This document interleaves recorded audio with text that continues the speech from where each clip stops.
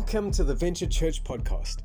For more content like this, please follow and like this channel, or log on to our website www.venturechurch.co.za. Good day, Venture folks. This morning I have the privilege of speaking to Zach Lombard, who leads Revolution Church in Pretoria East. He's well known within the NCMI circles, and we are just so honored that he's joining us today. He has a beautiful wife, Ilana, and two gorgeous girls, Mignon and Minette. I'd love to do an arranged marriage there, Zach, but we are really privileged to have him here with us. Today we're going to be talking about the prophetic, and there are a couple of questions that we've asked Zach to think about and pray through. And so we're looking at, why is the prophetic important in this day and age?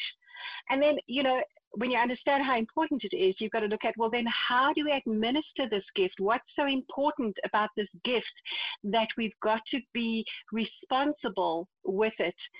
And then how do we grow in this gift? It's such an amazing gift, and I think people need this. So, Zach, without further ado, let's jump in there. Why is the prophetic important in this day and age? Lovely. Nadine, thanks so much for having me. I honestly see this as an incredible privilege to journey with you guys as a church. We've been there and we've ministered before. And in friendship, we love just the company, and we've been in your home. So it's a real privilege for us to journey with you and be part of just your journey. We have a desperate love for local church, the bride of Christ, and we honestly trust that in all that we do, that the fingerprints of Jesus would be on his bride when we are done doing what God has called us to do. And I think that's why I love the prophetic so much. The first question is, why is the prophetic so needed in this time and age? I think first of all, because God says it's needed. We see that scripture says clearly that we have to earnestly desire spiritual gifts, and then especially the gift of prophecy. The prophetic for me really means that we are hearing what God is saying, and we are saying it, and or following the instruction that comes out of what he's saying.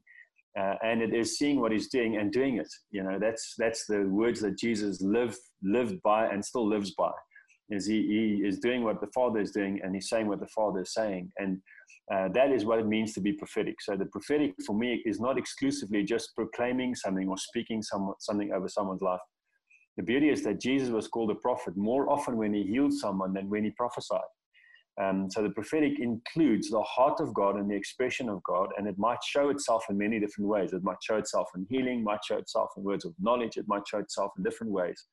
And the beautiful thing about prophecy is it's a gift that never stands alone. It's not a gift that you just do the gift and it's gone. It is a coupling gift. I refer to it often as a coupling gift. It's a gift that invites other gifts to join. And I think that's why God wants us so desperately to want this gift, because he knows that when we start leaning into what he's saying and leaning into what he's doing, then suddenly there's a whole array of other gifts that comes to play. So for example, when you speak over someone's life, to encourage, comfort, and strengthen him, and I'll touch on that in a moment, is that often God would then highlight and say, listen, but your body needs healing. I've been in many, many contexts where while I'm prophesying and speaking life over someone's future, that God would say, but actually their bodies are taking strain, or their bodies need healing. And I would often say, listen, is there something wrong with your body? Because sometimes it's not an obvious thing. And we have seen some incredible miracles on the back of that, because the prophetic does include God touching body, soul, and spirit. At times we've asked people if they wanted to receive Jesus after they've seen the kindness of God when God speaks purpose and future and destiny into someone's life. And we've seen people come to know Jesus on the back of a prophetic word that clearly expresses God's heart towards them. So I think it's such a beautiful gift that is versatile. It looks different in every single person. It doesn't come, all dressed up in a suit and a tie. It is a very freeing and creative gift that certainly comes in all different kinds of shapes and sizes. And it invites other gifts to come alongside, like words of instruction, words of wisdom, words of healing, or gifts of healings, and those different kind of things. And then obviously... Sorry, Zach. Could you just unpack those a little bit? So words of knowledge, just unpack those a little bit. 100%, I'd love to.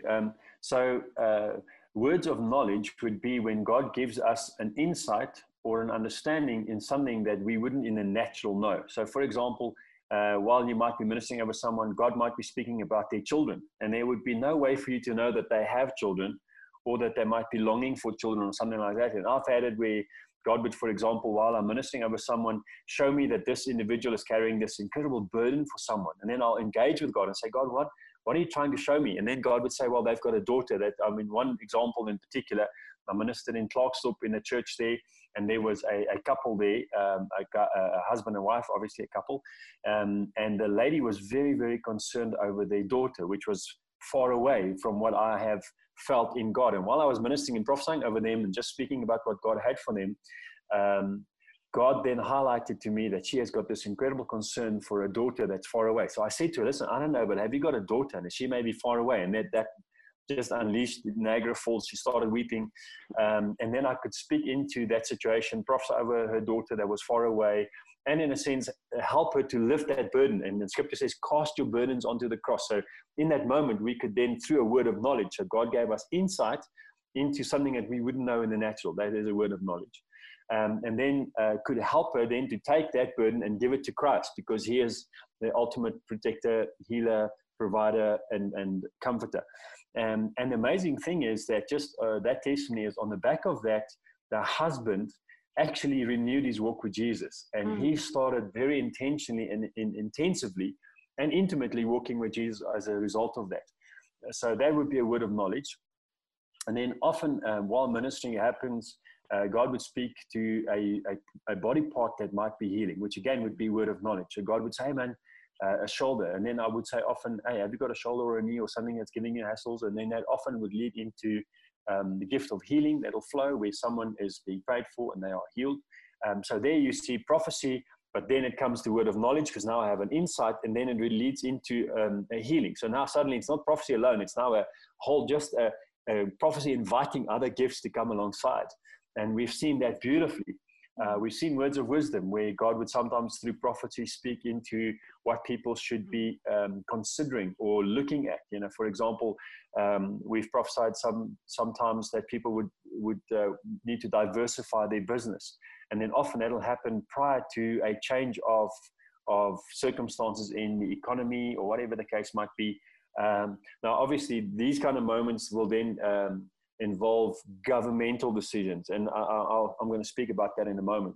But the beautiful thing with prophecy is it then allows different kind of gifts to come alongside the gift of prophecy and to then flow out into individuals' lives through different means. And then 1 Corinthians 14 says that when we prophesy, there are certain, I call them low-hanging fruit. Fruit that is available. It should be tangible and accessible for everyone on the back of prophecy. It proves or underlines the fact that the prophecy was present. And those gifts would be encouragement, comfort, and strengthening. And we find that in 1 Corinthians 14, verse 3. It says that he who prophesies then leave a low-hanging fruit, which is people will feel encouraged, they'll feel comforted, and they'll feel strengthened. And I have never met anyone who don't want to be encouraged or don't want to be comforted or don't want to be strengthened. So that for me is the underlying reason why God wants us all to prophesy and why prophecy is so needed, especially now. I think that obviously we're in changing times. I think that we're facing different battles to what generations or even, a couple of months ago we didn't face. Now suddenly we're having to face different things, and we all need in this time to be strengthened. We all need to be encouraged, and we all certainly need to be comforted in this time, because things are going to work out. They are going to be great. They are going to be good. But it only happens when you and I look at what God sees rather than what we see. And that is what prophecy is. So that's beautiful. It's beautiful. Yeah. I kind of want to say, why are we dragging our feet in terms of prophesying? Because come on, yeah. Like you say, people need to be strengthened, encouraged, comforted. And if we look at just what's going on around us, there are people losing work, there are people who are not having income. I mean, how amazing if you can bring them something from God that just keeps them going, keeps them pushing through, pushing in. So on the back of that then, how do we actually administer this? Because obviously we can't all run around and just nilly-willy be prophesying left, right, and center. Yeah. So what do we do to make sure that we are we're administering this properly? Very good question. So, I mean, for me, there are different aspects to the question administering the gift. So I would administer the gift once I've received the prophetic word. So what do I do with this prophetic word? I have to administer this gift. And or when I prophesy over someone else, God is giving me insight which might have different aspects to them or dimensions to them. I have to administer that gift. And then obviously that gift, the outworking of that gift also need to be administered, because not all of what God is saying is for the now. Not all of what God is saying is for the particular person that I might be wanting to prophesy over. Not all that God is saying is necessarily helpful for him to know. I might have to take some of that to the leadership, which we find in John chapter 10, and I'll speak about that. But let's start off with, I've now received the prophetic word. It ties in beautifully just with the first question of why is it such a beautiful and all important gift in this time and age? Is in 1 Timothy 1:18, it says that we need to take the prophetic words, paraphrased, and what we need to do is we need to take those words and we need to wage a good warfare with it. And then it says that those who have neglected it have made a shipwreck of their faith. Now, let me give you context. So for us in the beginning of the year, we felt clearly God said to us, this is the year of promises fulfilled. You know, so often God will give us promises, but not all promises are fulfilled in the giving of those promises. I mean, look at David. David is anointed as king. 16 years later, he becomes king. So there's a whole season of promise, but not the fulfillment of that promise. Abraham gets a promise of, hey, you're going to be a father and you're going to be a father of the nations. And then there's a whole season of promise, but not the fulfillment of the promise. We even see him trying to fulfill the promise and he gets stuck with Isaac. So clearly when we have a promise, we have to administer that promise well. Otherwise, we might be stuck with an Isaac and or miss the boat completely. Sorry, not stuck with an Isaac. No, you don't want that. And stuck with an Ishmael. Sorry, Ishmael, Ishmael, not an Isaac. Forgive me. You're stuck with an Ishmael, not an Isaac. Obviously, Isaac was laughter. Isaac was the real promise. Yeah, so I think just backtrack so we can edit that bit out. So just go from Abraham tried to fulfill this promise. Sorry, Ishmael. Sorry, I was thinking Ishmael, but I was saying Isaac. Okay. So obviously, we see Abraham then got this beautiful promise. And then there was a season of promise, and he tried to fulfill that promise or make it happen, and he got stuck with the Ishmael instead of the Isaac, which is the promise of God, which means laughter, which is beautiful. So we need to administer the gift well so that we can walk in the promise of that gift, the outworking of the gift. So God said to us in the beginning of the year, this is a year of promises fulfilled, not a year of promises getting promises. And we've had those and we love those. We love getting promises. But what it does, it actually then gives you and me ammunition to fight in our battles. So now, context. God says to us as a family, this is a year of promises fulfilled. So now we have an understanding of what a promise fulfilled looks like. So it's going to be an Isaac. It's going to be laughter. It's going to be the fulfillment of a promise. It's not going to be an Ishmael. It's going to be an Isaac where now we're living in that. Lockdown comes. Our business virtually closes down because in lockdown, what do? But you see, we are now in a place where we can actually be strengthened. We have ammunition now to fight with the gift that God has given us, this promise. And now we can say, listen, actually, it's going to be all right. Why? Because God said this year of a promise is fulfilled, not a year of just when we receive promises. So now we strengthen ourselves with the promise that God has given us. We now pray into those things. We fight for those things. We keep our faith, our spirits, our hope high. Why? Because God had spoken. And I'm going to get sidetracked, so I'm not going to go down that path. So the administration of the gift is that we take the gift, especially if we know God is in it. It's been weighed. We know that it comes from God's heart to us in this moment. It's been confirmed by 2 or 3 witnesses. Then we can take that word and we can use it to keep our spirits high. We can use it to fight and break open new territory. So that's the administration side from receiving that gift side. But now I want to be used in the gift. I want to be the one that gives those gifts out to someone else. So how do I administer that? Now, for me, I'm big on integrity of your gift. So in Romans chapter 12, verse 6, it says that let him who prophesy according to his faith. So there's a measure that is attached to the gift. Faith has got a measure. Faith comes to us with potential, but it doesn't come to us in the fullness of that potential.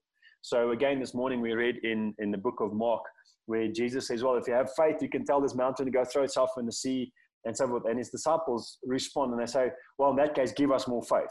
And then he goes and says, well, let me explain this. And he really speaks of, and then he continues to tell the story of a parable. And he says, listen, when a servant comes home after days of work, before he eats, he has to prepare food for his master. And only after his master has eaten, then he can eat.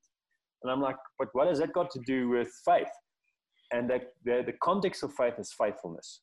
The context of faith is, this is where I am now. I'm going to take one step out of the boat, not 20 steps out of the boat, because the moment I step 20 steps out of the boat, it's no longer integrous with where I was. But if I'm in the boat now, my current reference of faith, and I take one step out of my boat, I'm not running away from where I should be going. I'm just one step out of my boat. Then I'm within the integrity of my gift. I'm within the integrity of the faith that I have for a situation. So if I go to the gym, for example, first day in the gym, I might have the potential to pick up 100 kilos, but I'm not going to start there because I'm going to hurt myself and I'm going to hurt someone in the process. Now, prophecy is exactly the same thing, is that when I start out in the prophetic, I start with the 5 kilos or the 10 kilos or the 15 kilo weights so that I can grow into the place of 20 kilos. Do I have the potential to have 100 kilo faith? Absolutely, but it's going to take me time to grow there. So what we often teach people is say, listen, walk within the integrity of your conscience and the integrity of what you have faith for. If you have faith for something and there's an integrity of conscience, then I think there's safety for you to take those small steps in the right direction and to start exercising your gift of faith and your gift of prophecy in particular. And I would say that when we prophesy, then obviously those 3 low-hanging fruits that I referred to has to be tangible. If those 3 fruit are not tangible, I would say potentially you've stepped too far out of the boat. Maybe you need to come back, rein it in a little bit so that you can actually leave those fruit behind. So in Acts chapter 15, it speaks of Judas and Silas, and it says that they were prophets themselves, which means that they were way out of the gym capacity. So they were picking up 100 kilos easily. And it says that yet they were saying many things to encourage and strengthen the brothers. So that fruit never changes, irrespective of the weightiness of my gift. So administrating that gift. Yep. Sorry. So would you almost say that that's like a checklist?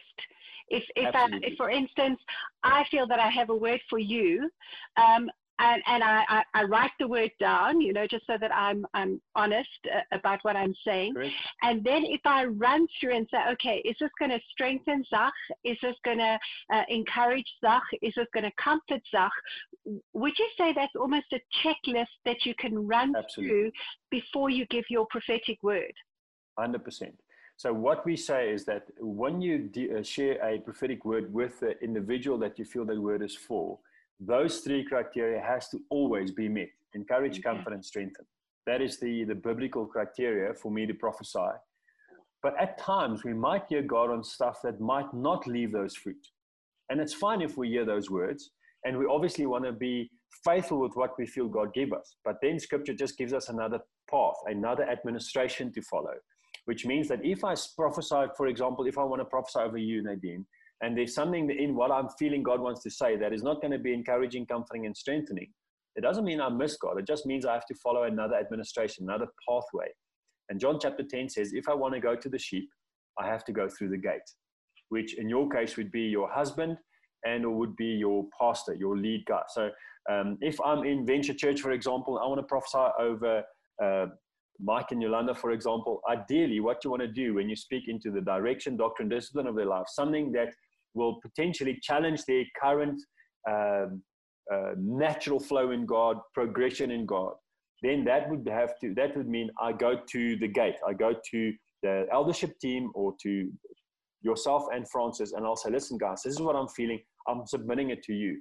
Now, when that is then I am free from the obligation. I am have been responsible with my gift, and I've administered it well, which means that God can keep on trusting me in the growth of my gift because the sheep is still safe. Because the truth of the matter is that I'm not going to be responsible for Mike and Yolanda because they're not given to me. But as an eldership team, you as an eldership team will be responsible for them because they're given to you.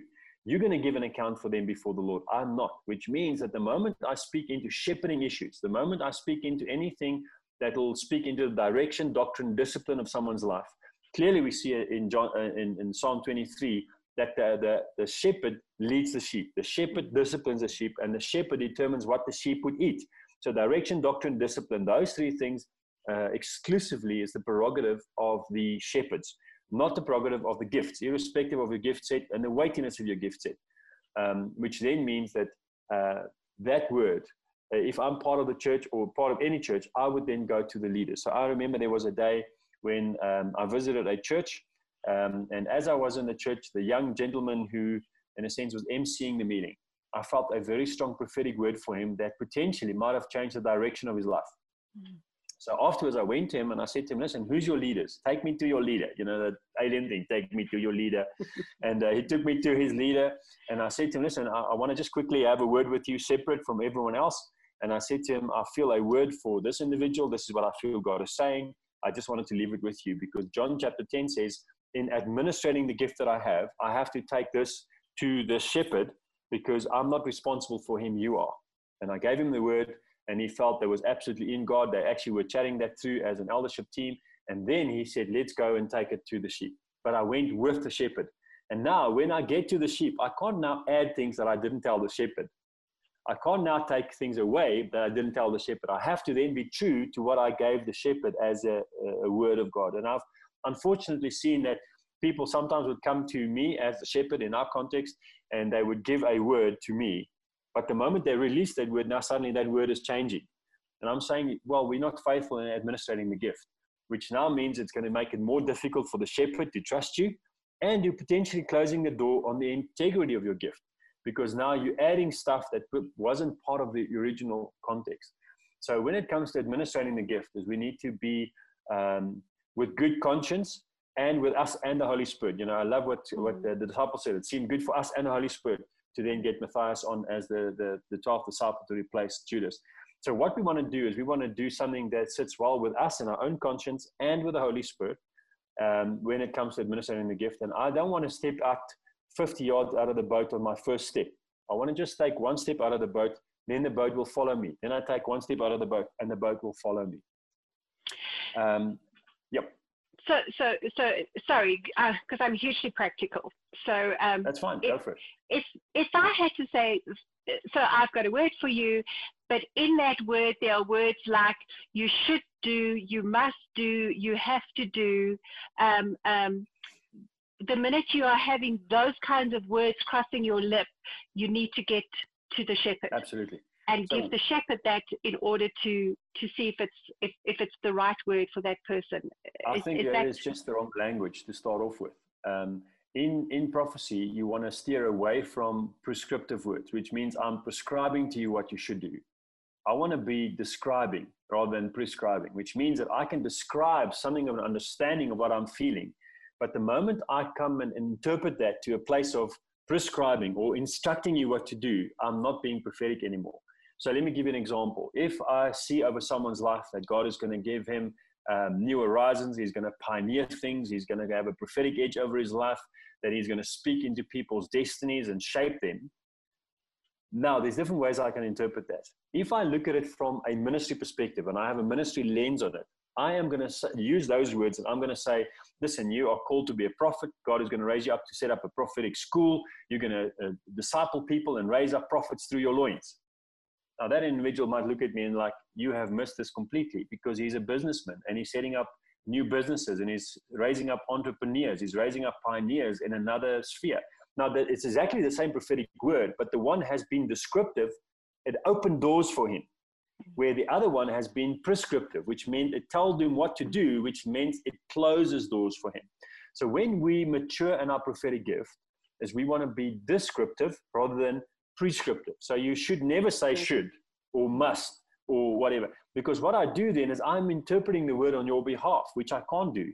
I should describe to you as best I can what God wants to do, because let's be honest, 99.999% of the time, the prophetic word and the outworking, the fulfillment of that prophetic word, they don't look the same. But when I look back from the fulfillment of that prophetic word into my life, I can understand, oh yes, of course, that's what the prophetic word said. So never go prescriptive, always go descriptive. You describe it as best you can, but you never prescribe. It's not helpful. You're closing doors of what God is doing. Zach, I feel like we're only just scratching the surface of this huge topic of the prophetic. Honestly, it's actually amazing. It's almost like we have to learn to change our vocabulary to that of Jesus and not of our own. So in saying that, then, how do I grow this gift? Keeping in mind that there's a vocabulary change, there's a heart change, there's a mind shift, there's all these things that have to come into play. So how do I responsibly, but willingly and excitedly and passionately grow this gift? Love people. That's going to be my one-liner answer, is love people. You know, what I love about Jesus is that everything he did was motivated by love for the Father and love for the people. And when you and I start loving on people, God will give us means on how to love them, which is prophecy expressed through healing and words of knowledge, or whatever the case might be. And I think often what happens is that, especially when we start with a gift, we so fall in love with the gift that we love the gift rather than the people. And then we actually open ourselves for error, because now I want to step beyond what is good for me, healthy for me, and beyond the what I would call the integrity of my gift. But if I love people, then what will happen is I will stay within what will be the best for them. And obviously, when I love people, I will have an intentionality in my heart to serve them. And the way we grow our gift is by looking for opportunities to love on people, looking for opportunities to hear God, looking for opportunities to express Jesus to people around us. And often what happens is that we put that into the context or the box of context. So I can only do that at church, or I can only do that in my home group, or I can only do that in wherever I find myself. The truth is, no, you can do that everywhere. And I've ministered and prophesied over people in all works of life. Why? Because there's an underlying motivation to love on people. And when we do that, then you and I are conscious of what God is saying. There's an ongoing question in my heart the whole time. God, what do you want to do? How do you want to do this? So we've seen people being healed in storerooms. We've seen people being touched in gyms. We've seen people being ministered to in malls, and whatever the case might be. But it comes from the overflow of love. So if you want to grow your gift, say, God, here I am, use me. I want to love on your people. I want to make your fingerprints tangible on their lives. And as you and I lean into that, then the diversity of your gifting will show itself. Because I don't want to say prophesy, because some of us will put prophecy in this box, which you might have much more to your life than just prophecy in a specific box. So I say to people, listen, look for ways to love people around you. As you do that, what is inside of you will come out anyway. And there's going to be a whole array of different gifts that's going to flow out of you, including prophecy and healing and all of those other gifts. So how do you grow your gift? Is to say, here I am, I'm available. And by loving people and choosing to take part in what God is doing. And then I would say you're in a safe space. That is actually amazing, because if you think how many times God says, I am love, and we are to show that love. And I think if I just hear what you're saying, I honestly think that this is one way in which you can have safety in your gift. Absolutely. There can be integrity in your gift. And why is this gift important? Because I love this person and I want to give this person something from God. Would that kind of encapsulate some of the surface that we've scratched this morning? Yeah. Yeah. So I want to use one quick testimony to close off. Is that I was ministering over a young man at one stage, and just really speaking about the purposes, the promises of what God has for his life. Because I have a God love for him, because I really wanted to see the best for him. And as I was ministering over him, God showed me that this young man is involved in pornography. Now, obviously, if I jump out there and say, listen, you're involved in pornography, I'm potentially shutting the door through shame, because I might miss it or I might be correct. Irrespective whether I'm missing it or whether I'm correct, I'm potentially closing the door of him experiencing the love of God, because God loves us despite our problems and our mistakes. God loves us despite the things that are obstacles in our lives. So I didn't say anything. Afterwards, I went to his leader. I said to him, listen, man, that Oak's got such a beautiful future ahead of him. There's such a call on his life. But I feel that there's an obstacle that is keeping him from some of that. And shame is going to steal from him. So I'm telling you, I feel God is saying that he might be involved with these things. Now, lovingly, I leave the you. What happened is that leader then went to this guy and said, listen, man, there's such a beautiful call in your life. I love the prophetic word, but this came out. Is it true? And now what happened is that this individual could experience the love of God from a fathering perspective and from a motivational perspective, from a perspective of God seeing stuff. So what happened is that young man did come clean, and he was in those things, but he came clean because shame was removed in the moment that it came into the light. Now he felt loved by the gift, me prophesying over him, and he felt loved by his leadership, because now the leaders could come alongside him and say, listen, and there's no shame in this thing, but let's put it in the light so that we can work it through. And now it's a win-win situation. Now, if I didn't love him or didn't want the best for him, and I loved my gift more than him, I would have felt obliged to expose him, which would obviously be the wrong thing. It will not be the heart of Jesus. Even when the lady was caught in adultery, Jesus says to her, go and sin no more. There was no exposing. There was a covering of nakedness. But love is the thing that does that. So when we love, we are safe, our leadership teams are safe, and our people are safe. That's beautiful. Zach, thank you so much. This has really been great. Like I said, I think we've only just scratched the surface. There could almost be a daily podcast on the prophetic. Amen, yeah. So thank you. Thank you for your time. Thank you for bringing this. Thank you for your clarity, and bless you. So folks, this was amazing. And again, thank you, Zach, for partnering with us in this. We appreciate you. Nadine. We love you guys. Yeah, what a privilege. Thank you again for having us, and we're looking forward to what the future holds. Amen. Thank you. Amen. Say goodbye. Thanks. Bye. Ciao. Thank you for listening to the Venture Church podcast. If you want to connect with us further, please log on to our website, venturechurch.co.za, or connect with us on our various social platforms, Instagram and Facebook.